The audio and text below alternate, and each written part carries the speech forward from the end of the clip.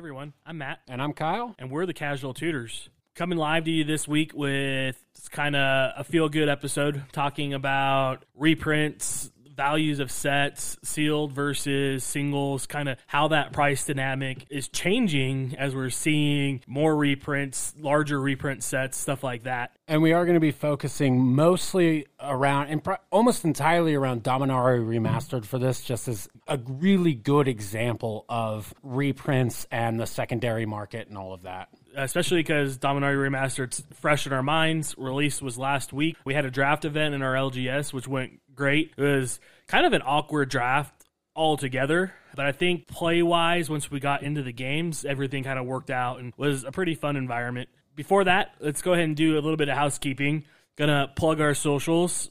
Check us out on Facebook, Instagram, Twitter at Casual Tutors. And then, as always, our TikTok, YouTube Shorts is kind of up and starting. We share episode releases on TikTok, and we're going to be doing pack cracks here pretty quickly. And then, as always, our Discord, it's growing. We're having a super active spoiler discussion right now for Phyrexia All Will Be One coming out. It's great conversations with members of our community, and we love everyone to be able to join. Jumping right into it, Dominaria Remastered came out. It was kind of a roller coaster of pre-release prices for boxes. We jumped in initially pre-ordering from Amazon. I think that price point was $168, and once they started announcing more and more spoilers, that leaks came out, that price I think fluctuated all the way up to $300 a box, and then right before release crashed right back down to that $160 level, at least on Amazon. I think TCG dropped to $150 at one point, so that was a real interesting wave of prices that we rode in probably the 4-month span that they announced it. Bigger story is the effects this reprint set is having on prices of cards that were staples or just obscure low supply cards that previously pushing, in some cases $60, $70 like no mercy. And overall, I think it's a great thing. We're getting reprints, we're getting lower prices. It does hurt if you bought some sealed product, but it's the gamble you take. Right. I mean, these lower prices are awesome. There's so many good staples that are not even just coming within a obtainable price range, but I mean plummeting in price range. There's some cards that I couldn't believe. You look at 2 years ago, even a year ago, even, and you're looking $35, $40 for a card that's now going for $8. It's insane what it's doing, and there are a lot of people out there that bought sealed product that are not very happy about it. But it's just, I don't know. That's why everyone says buy singles, right? This is a great set. Even if the local draft was a little bit awkward, I think it's a great set for drafting. If you want to open packs, if you want to take that chance, draft it. Add that game format to it rather than just opening packs on your own in your bedroom or in your office or wherever you open packs. This set's definitely bringing out the duality of the Magic player. They always complain when cards are too expensive that demand reprints. Give me this card at a cheaper price point. Totally understandable. I'm in that boat a lot. But then you get the other side of that coin. I bought this sealed product. I'm holding, X number of cases as an investment, quote unquote, and I'm getting hosed. They're going for $30 cheaper than I bought in at. The reprint values of these cards are bringing the expected value of each box drastically under the cost of a sealed box. And it's a no-win scenario for Wizards because I think what they're doing with this set is exactly what they need to do with every Masters type set, and that's flood the market with reprints. This is a TCG, a trading card game. It isn't a CCG, a collectible card game. And not that Magic doesn't have that collectible aspect, because we do have things like the reserve list to kind of protect it, but it's a game that's meant to be played. Reprints make it that barrier to entry to playing more affordable for new players, and it's overall a great thing. That goes along with you can't make everyone happy, right? Because it's going to be either you're going to have these rare reprints, which are going to take the price of the singles down, which is going to devalue the box. This one might be a little more extreme than we're used to seeing, and I don't know if that's due to popularity of the set or because of the number of reprints that were in the set or the percentage chance of cracking some of these reprints. But no matter what you do, I mean, there's going to be people who, if the rare percentage is down, they're going to complain. In fact, a lot of people are going to complain, right? If the odds of getting these are down, if there's less rare reprints than there are, just chaff in there. But at the same time, everyone who's buying into this in sealed product is seeing the value of their boxes in shambles, and they're also upset. So it's this double-edged sword. You're never gonna make everyone happy, and it's so weird because looking at it from an outside perspective, it seems like this wonderful thing, but at the same time, a huge portion of the Magic community sees it as like this terrible thing because they're losing so much value. It's such a strange situation. We're seeing a power dynamic shift from the Rudies to the Timmies, where investors in a trading card game are losing value, but the Timmies are gaining playability. And, like I already said, I think that's an awesome thing. I want to share Magic with everyone. If I can say, hey,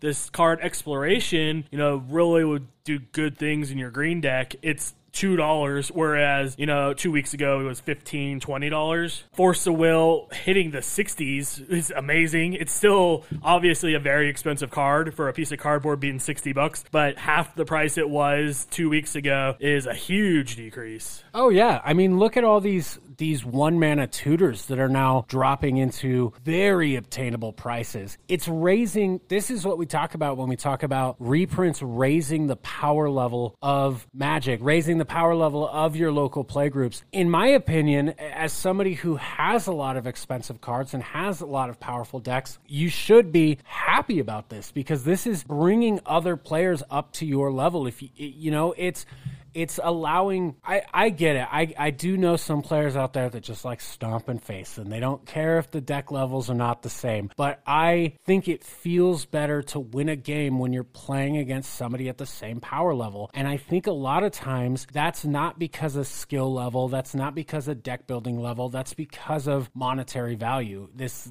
hobby can be extremely expensive, and these reprints are a way to kind of stamp that out. I agree. We're going to cover this a lot more next week with our first special guest, but getting new players into the game is great, not only for the game, not only for your LGS or your local playgroup, but also for these players that are experienced, have been playing Magic and Commander for several years. The new blood shows them a new way to have fun with Magic again. And, we're tying this back into these reprints. Obviously, when you play tutors, your deck kind of becomes more linear in finding win cons and these different conditions, but it doesn't have to be. That enlightened tutor that goes and finds you your Walking Ballista or whatever other enchantment or artifact is in your win con could also go find you that janky artifact, that janky enchantment that enables some obscure synergy that just promotes, quote unquote fun strategy. Yeah, there's a lot of times I play with tutors a lot of times, and they're occasionally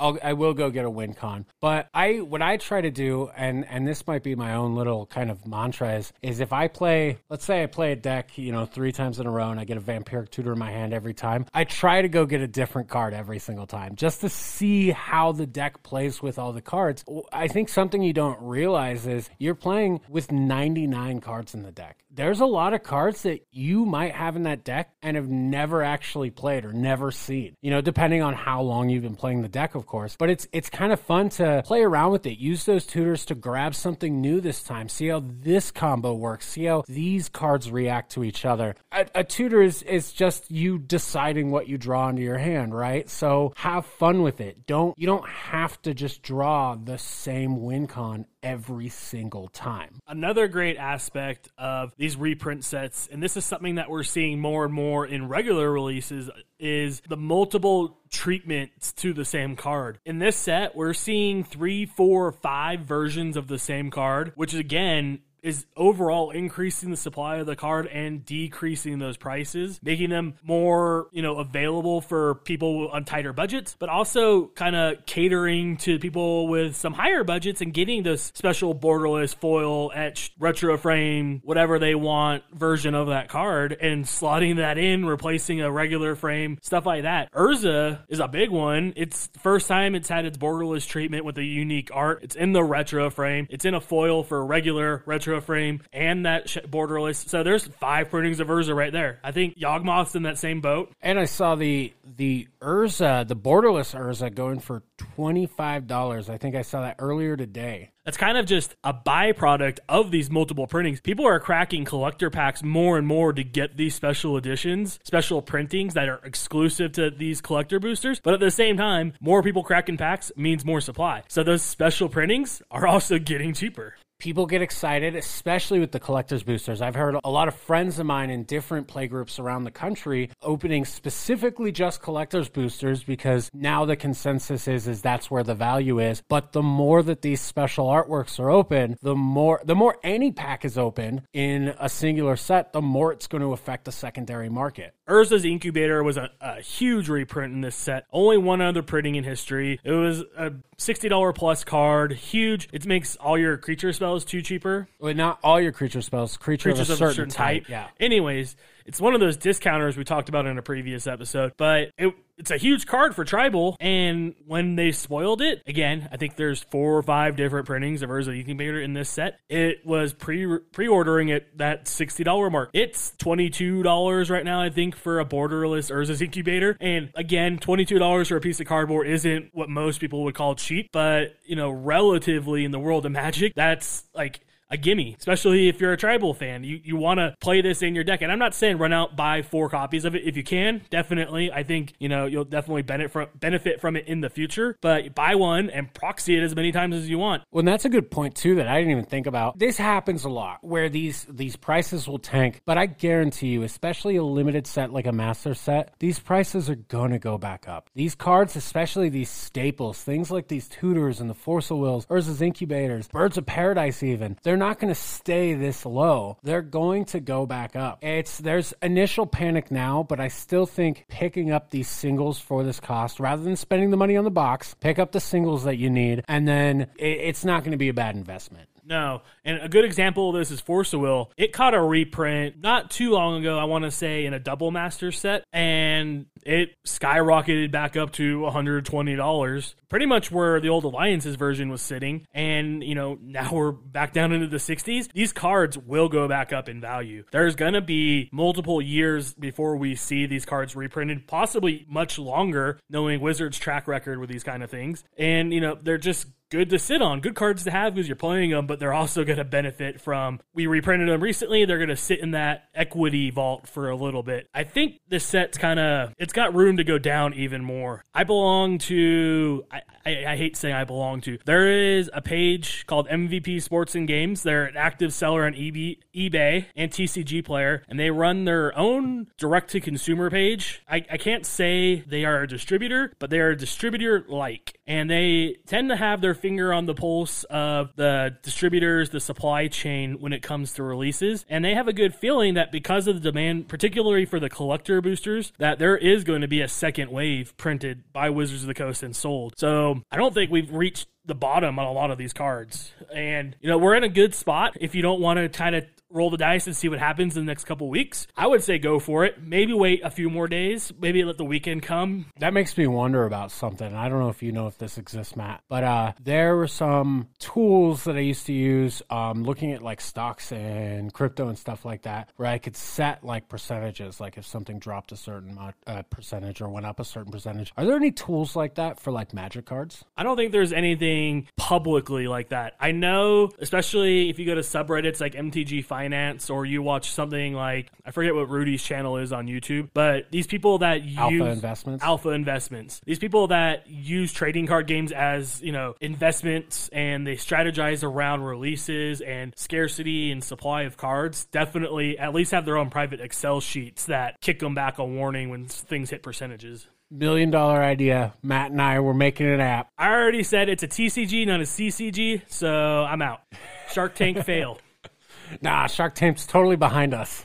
And I told Kyle we weren't really I agreed with Kyle that we weren't going to touch Phyrexia All Will Be One. But there is one specific card that I think is related to this discussion of multiple copies and huge reprints. And that's going to be Mom, Elish Norn, She got like 20 versions. She literally has 10 different versions Yeah. and foil treatments, and most of these are going to be available in every booster pack. And I don't think we're going to have the Shouldered issue where we have this bomb card that's $60. And that's a good point too. I didn't even think about with all these versions. She's still incredibly powerful. She's still going to be incredibly useful. I don't know. See, Shieldred's like her kind of saving grace is she's standard viable. I don't know if Elesh Norn will be standard viable, which might affect her pricing as well. But I definitely think having 10 different versions all available in every pack type is definitely going to affect her value. I think Elesh Norn is going to be a one of, and probably one of the currently most powerful decks in Standard. That's Esper. The core strategy doesn't rely on ETBs, but a lot of the versatility that Esper gets from playing things like Urzai and stuff like that is based on ETBs.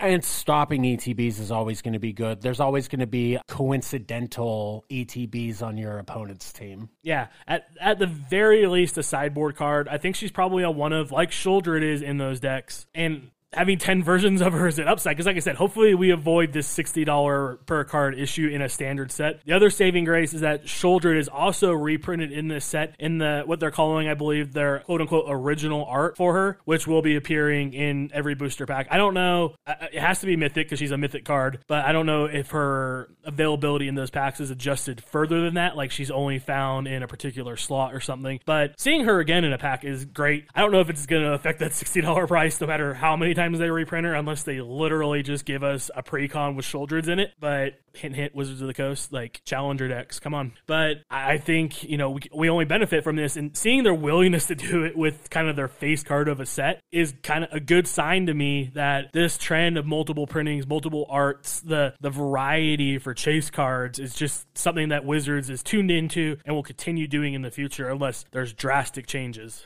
Okay, now I got to ask, Matt, talking about all of these versions, and if it does affect the pricing goes down and you can just have your favorite version and it's not too expensive, which one do you want? Of Elesh Norn? I can't remember the artist's name, but he's a famous Japanese artist. He's done several video games. Shiko Izuri? Ito Junji, I'm pretty sure is his name. Sure. He's done art in the past for, auxiliary sets and secret layers and stuff like that, but his Elesh Norn is scary as hell. It's so cool. That's also my favorite. He's a horror illustrator. Yeah, and it's great. My second one would definitely be their, again, quote-unquote original art for, with her exposed ribs, just very machine-like pose with the contrasting striped red and white background. Just makes her pop for me. Are you talking about the one where she looks like she's sitting on a throne and all the stone statues are around her? No, she's standing. Let me try pulling it up. Okay, I really like the throne one. I think I know which one you're talking about, too.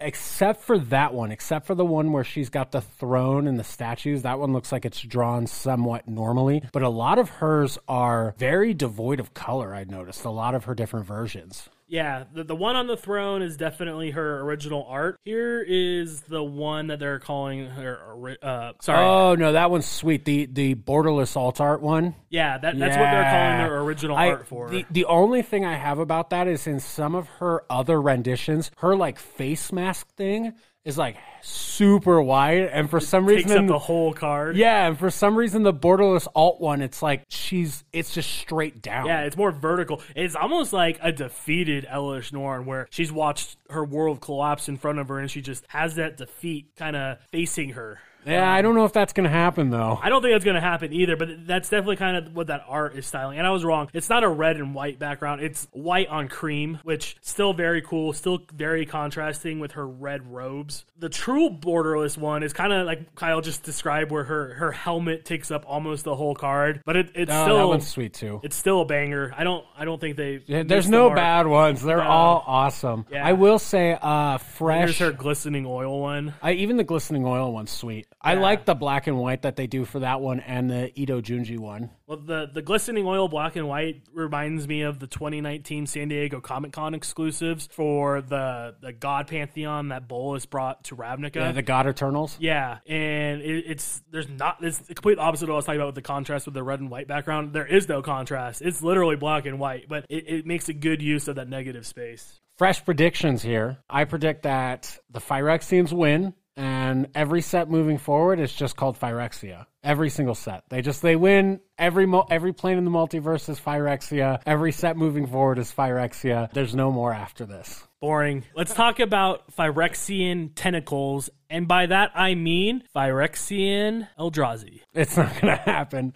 If anything... Emrakul is in that moon. Everyone that knows she's in that moon is a Phyrexian. Right, but the Eldrazi are not, like, actually on the planes, right? They or it's are an extension of themselves. They are, but they're also it's not the Great Beyond, but the Blind Eternities. The Blind Eternities. I kind of think they're like demon lore in Warhammer, if anybody knows that. And I think there's definitely overlapping lore here when it comes to demons, but they have kind of their physical bodies when they manifest on whatever world they're on. But you kill that body, they just go back to the warp. I think it's the same thing for Eldrazi. I think Kozilek and Ulamog physically have been destroyed, but they're still in the Blind Eternities doing Eldrazi things. Yeah, so there's some fact to that, because the lore is that their entire like presence could not be contained within like the physical planes. And so they only extend a part of their body out into the plane. Yeah, they have a projected manifestation of themselves. Right. Which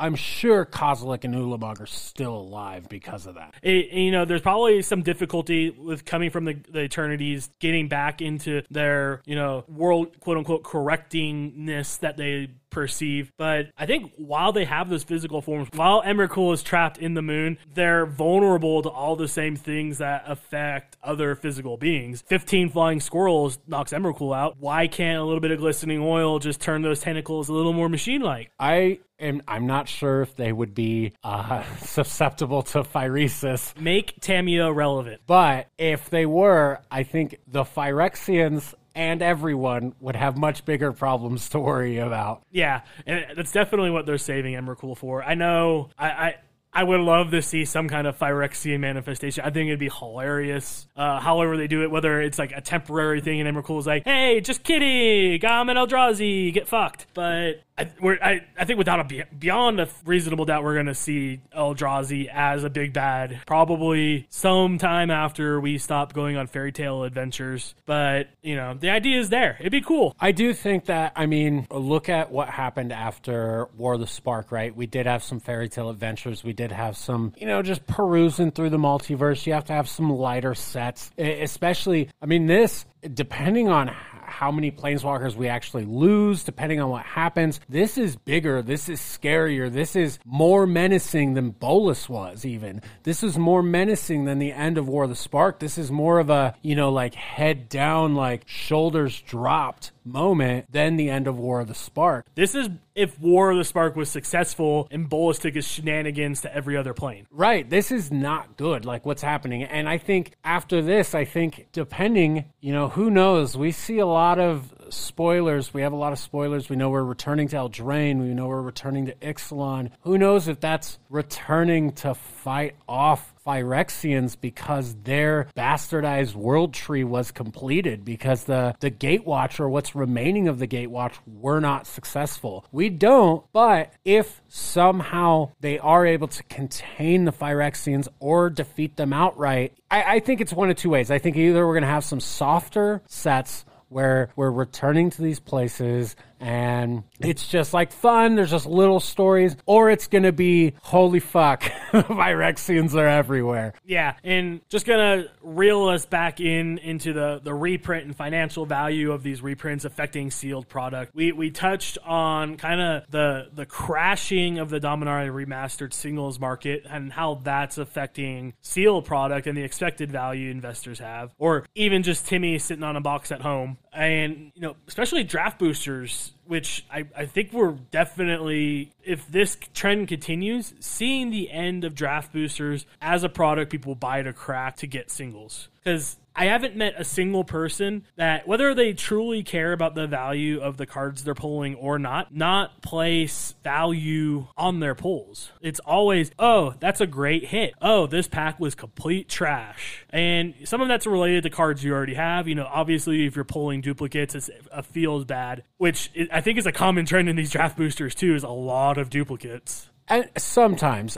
With this, yes, it can be, especially with a lot of the crashing prices. But, like, if I already had an Urza Lord High Artificer and I cracked another one, I'd still just sell the one of higher value. Or stick it in your trade binder. That isn't a feels bad. But if you get, like, 3 of the same $2 rare that never saw play to begin with, it's definitely a feels bad. And like I said, I think that value, part of it is having duplicates. Part of it is just the unvalue of that card. I think some good rares are starting to get into feel bad territory too, because if I were to open a box of remastered and got 3 Birds of Paradise right now, I think I'd feel bad about it. And that's a staple that a little bit ago I wouldn't have felt nearly as bad about. Mine would be Gamble. And it's still up there in like the $8 range, but Gamble's caught quite a few reprints in the past couple of years with Double Masters. I think there's one other. A Secret Lair. I think it's in the Heads I Win, Tails You Lose deck. So Gamble itself is kind of a victim of being reprinted into the ground. Gamble's a funny one too, because as of a year ago, I had 0 Gambles, and I think I have 4 of them now. Yeah, boom, playset, easy. That kind of happened with me with Walking Ballista when they reprinted that last time. Went from 1 promo copy to having a playset of regulars and a promo. Like, I don't understand. But cracked a foil in Double Masters. Yeah, which, Walking Ballista, it's still not a cheap card, but if you're looking for combos, it's easy to do, and it's still relatively cheap. Hashtag reprints. But things like Mono Red Entomb, aka Gamble, stuff like that, it's definitely teetering where you don't really want to see those pulled. I'm not there with Mystical Tutors and Lightning Tutors, even though I don't play a ton of my Mystical Tutor that I already own. I'd feel good about opening it. I think Blue suffers from having a variety of tutors that go get instants and sorceries, because there's several that haven't ever been reprinted, like personal tutor stuff like that. There's tons of things Forgot on that bodies. even existed. Yeah. There's not a ton of things on bodies. There's a couple. There's Spellseeker is unique because she's cheap. Spellseeker's expensive too. Well, I mean, CMC-wise, she's cheap. Right. But, like, because most of what you're thinking of are, like, the Recursion. Well, no, the mages. So there's the blue mages that all go get artifacts. And then there's Spellseeker. There's that one wizard cycling card that gets a wizard. But other than Mystical Tutor and Personal Tutor, I can't think of really any other ones. There's several. There's Merchant Scroll. Merchant Scroll's the wizard cycling one, I think. No? It goes. I think it specifically just gets a sorcery. Does it? Yeah, and it's either 3 or 4 mana. What's the wizard cycling one? I have it in Quarkashima. I don't know. I'm not sure, but there's several other along the lines of Personal Tutor, Merchant Scroll stuff, and I want to say there's between 5 and 10, which is more than other colors in general. I think black would probably be the next one, because you have things like Diabolic Tutor, Demonic Tutor, Vamp, Imperial Seal. Black has a lot of bad tutors. Has a lot of bad tutors. I guess I'm thinking of blue's recursion ability, things like Snapcaster, Archaeomancer. There's a lot of those abilities. There's even a common land from Eldraine that enters and gets you an instant or sorcery back. Yeah, I know what you're talking about. The island. Yeah, it literally is an island. Yeah, sure. Yeah. Duh. Man, what is that called? I know what you're talking about. Oh, I was going to say, though, speaking of tutors, I really think that Worldly Tutor and Vampiric Tutor are the 2 most feel good out of all the tutors reprinted. I'm going to go with Demonic. Was Demonic? Well, no, that was reprint. Yeah. No, I mean in Dominaria Remastered. Yeah, I ignored that last caveat that Kyle said. Definitely Vamp. I like Enlightened Tutor a lot, too. That was one that definitely needed another reprint. I think that's the only one I don't have out of all of those, to be honest. And honestly, I think Enlightened goes and gets more combo pieces in more decks than any other. I just recently have been liking green and black a lot more, I guess. And I do have a Worldly Tutor, because I got it in the Commander Collection green. That's the only one I have. I have a 6th edition Vamp Tutor, or I did. Do I have a Commander Legends one now? Maybe I sold the 6th edition one when it was high. I can't remember. But Vamp Tutor's sub $30 now. Yeah, now is the time to buy it. I think Demonic Tutor might be more expensive than Vampiric Tutor. I sold my Vamp Tutor at $100. Yeah, good call. But there's a ton of these different possibilities. There's Arborea, Exploration, all these real good, especially EDH staples. Maze of Ith. Go buy a Maze of Ith now. There's a sweet borderless Maze of Ith that's super cheap and has amazing art that looks like a brain. Like, super cool. And unfortunately, that's another one that, like Walking Ballista, I seem to have fallen into a pit of Maze of Iths. So I'm not rushing out, but now that art's available, I'm definitely proxying it. But anyways, we're kind of beating the horse now. Yeah, and kind of like we started, reprints are great for the average Commander player. It increases the accessibility of the format and Magic the Gathering in general to new players or people playing on a budget. And honestly, all these people that are crying about their EVs on their seal per product can kind of, cry me a river. I was going to say something else, but we'll keep it a little bit more PG-13 and get over it, because they need to realize that this investor mentality that they're broaching Magic the Gathering with is wrong. And it wasn't how this game was intended to go, and it's definitely not something that I believe is healthy for the game, and I kind of think cripples the game in the end. And if Richard Garfield was still actively involved, I think he'd be aghast at the way that some people treat Magic, and he definitely would not like the way the Hasbro WotC interaction's been going, but we won't get into that this episode. And so just get out, get those singles. If you like cracking packs, make sure you're getting it from someone that's kind of got their ear to the ground and not charging you $8 a pack, because that's not the price anymore. And get those feel goods. Yeah, no, for sure. I like you hear every content creator say, buy singles, buy singles, buy singles. Yep. And just wrapping up the episode, like I kind of mentioned in the middle there, we were supposed to have a special guest this week. Plans change, release schedules kind of affect everything that goes on, daily lives, stuff like that. So that special episode is coming next week as part of a unique 2-part series where the first part of the episode is going to be shared on our guest's podcast, and we are going to be sharing our half of the episode here on Casual Tutors on the day after he releases his. So his will come out Wednesday. Ours will come out Thursday, like always. So make sure when we give him a shout out, we'll definitely be retweeting his release schedule. Go check it out. Hear our beautiful voices, and then check us out the next day and give us, all the love and support that you guys have been showing so far. Thumbs up, shares, downloads, and hit us on our socials. We're pretty much everywhere at Casual Tutors. Discord server is linked in our link tree, which is at the bottom of every episode. So please jump in there, chat with us. Let's get some games in. Let's crack some packs. It's do all that fun stuff. And his show is called Commander Ad Populum. That's where you can find the first episode. Yeah, I was trying not to spoil who the guest was, but now you know. Oh, whoops. If you know what that podcast is, or if you go look it up. Anyways, my name is Matt. And I'm Kyle. And we're the Casual Tutors. Thanks for listening.